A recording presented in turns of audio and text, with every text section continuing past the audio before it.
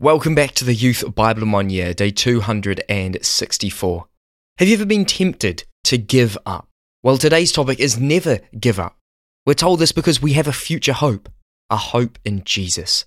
So, how does this affect our lives? Why should we never give up? Let's find out today. Sir Winston Churchill has been described as Britain's greatest ever leader. He lived a long, heroic life, and he rallied a nation with his inspiring rhetoric. One of the most striking parts of his biography is that he had to resign from the Admiralty during World War I over the failed Dardanelles campaign. He had failed spectacularly, yet he was to learn not to give up. I was told that once, when he returned to his old school, Harrow, to address the boys, the whole school assembled to listen to his words of wisdom. The great man arose to speak.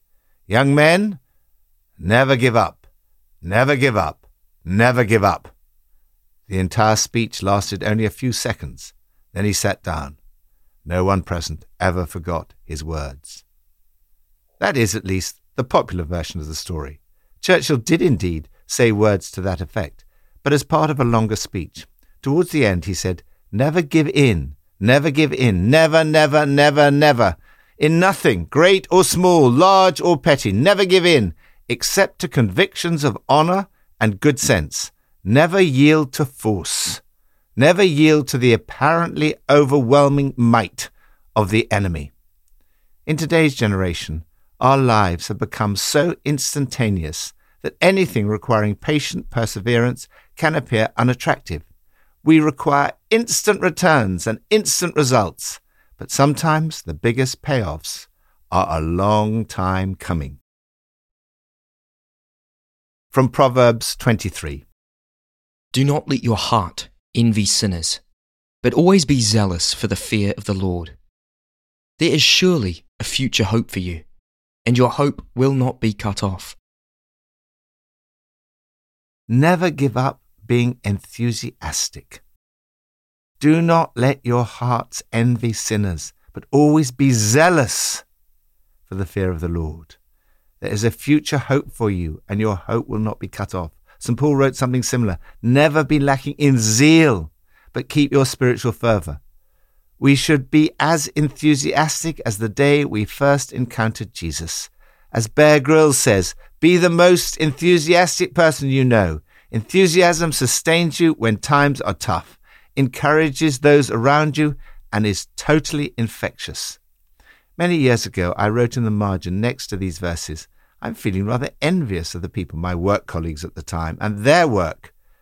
This is the Lord's word to me, not to be envious, but instead to be zealous for him, and he promises a bright future. Praise the Lord for that promise to cling to for my work. Lord, help me never to be lacking in zeal, but to keep my spiritual fervour. Thank you that you promise a bright future." New Testament from Galatians 6. Brothers and sisters, if someone is caught in a sin, you who live by the Spirit should restore that person gently. But watch yourselves, or you also may be tempted. Carry each other's burdens, and in this way you will fulfill the law of Christ. If anyone thinks they are something when they are not, they deceive themselves. Each one should test their own actions. Then they can take pride in themselves alone, without comparing themselves to someone else. For each one should carry their own load. Nevertheless, the one who receives instruction in the word should share all good things with their instructor. Do not be deceived. God cannot be mocked. A man reaps what he sows.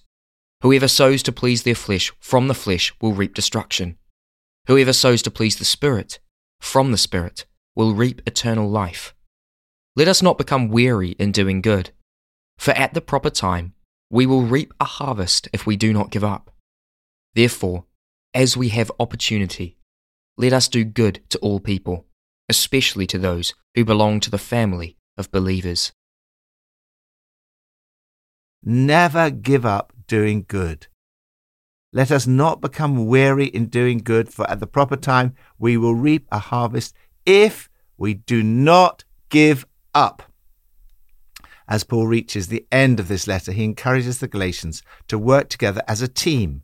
If someone is going off the path, seek to restore them gently, but also watch yourself, lest you be tempted. You are responsible for your own life. Each one should test his own actions, for each one should carry his own load. We also have a responsibility for other members of the team.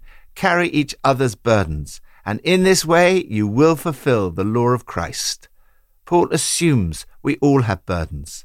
The word used means heavy burdens. It's a wide-ranging term that includes suffering, illnesses, physical disabilities, sorrows, grief, worries, responsibilities, financial and other, temptations, errors, doubts, weaknesses and failures, moral and others. In other words, it includes any and every load that is hard to bear. One of the ways in which Jesus bears these burdens of yours is through human friendship. This was the way in which Titus helped to bear Paul's burdens. I like to be independent and self-sufficient, not relying on other people.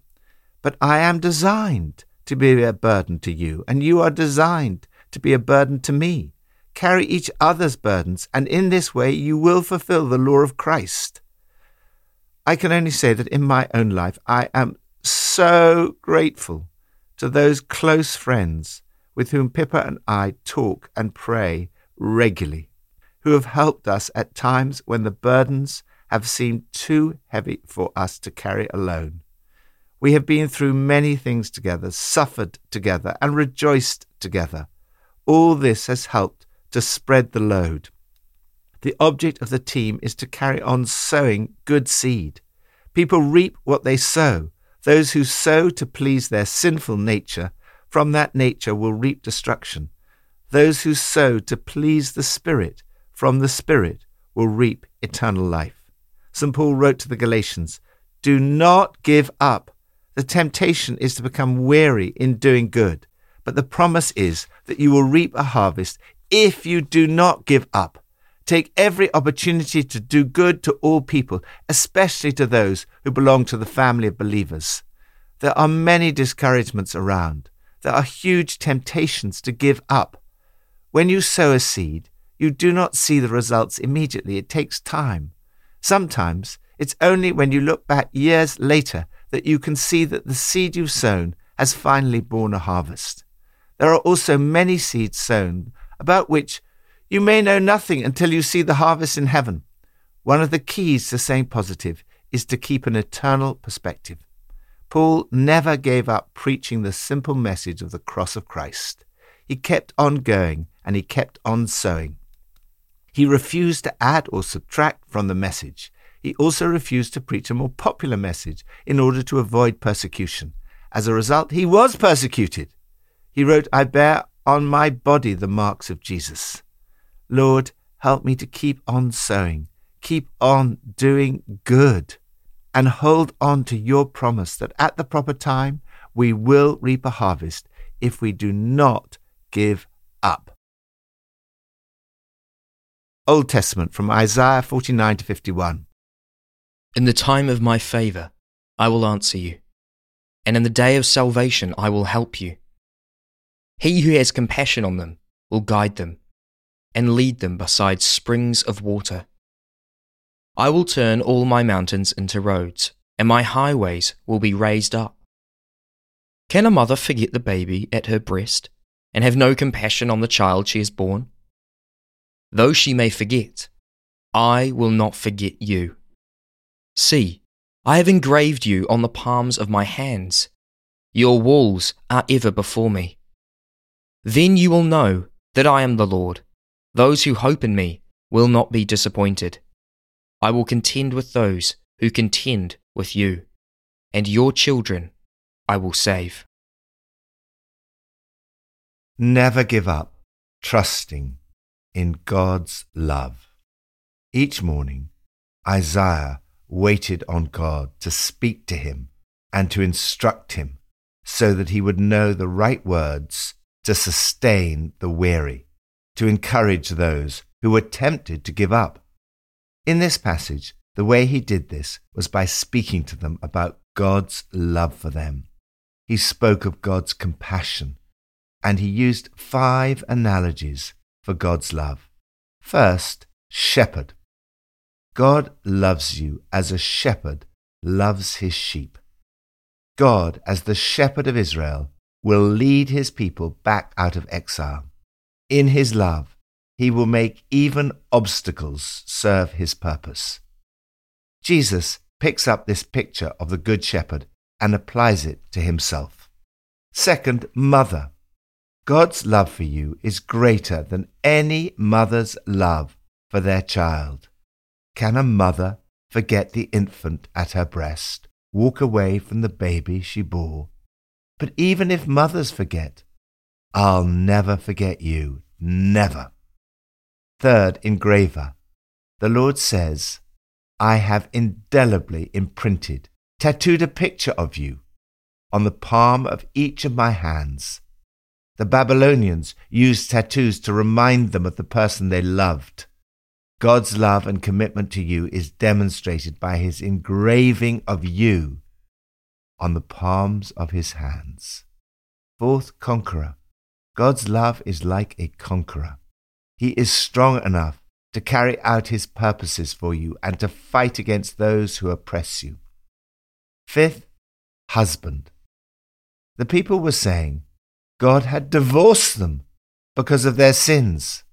God replies that although it was their weakness and their sin that caused the exile, God is able to restore them. He has not divorced them or sold them into slavery. No one is too far out of God's reach. He's married to his people. His love for you is greater than the greatest love between a husband and a wife. Isaiah urges people to keep on trusting in the Lord. Those who hope in me will not be disappointed. God will rescue them through his suffering servant. I did not hide my face from mocking and spitting. Because the sovereign Lord helps me, I will not be disgraced. Therefore have I set my face like flint. Jesus, knowing he was going to be mocked and spat upon, set his face like flint and went to Jerusalem knowing he would be crucified there. He was utterly determined. He did not give up. God vindicated him. The result was a great victory and a great harvest. Lord, thank you that those who put their trust in you will never be disappointed. Help me to keep on trusting in your great love for me. Pippa adds, Galatians 6:9 says, Let us not become weary of doing good, for at the proper time we will reap a harvest if we do not give up. It is so easy to become discouraged when there's no obvious change in a situation, or the person you're trying to help seems to be getting worse. This verse says, keep going, tempting as it is to give up, for you will eventually reap a harvest. Let's pray.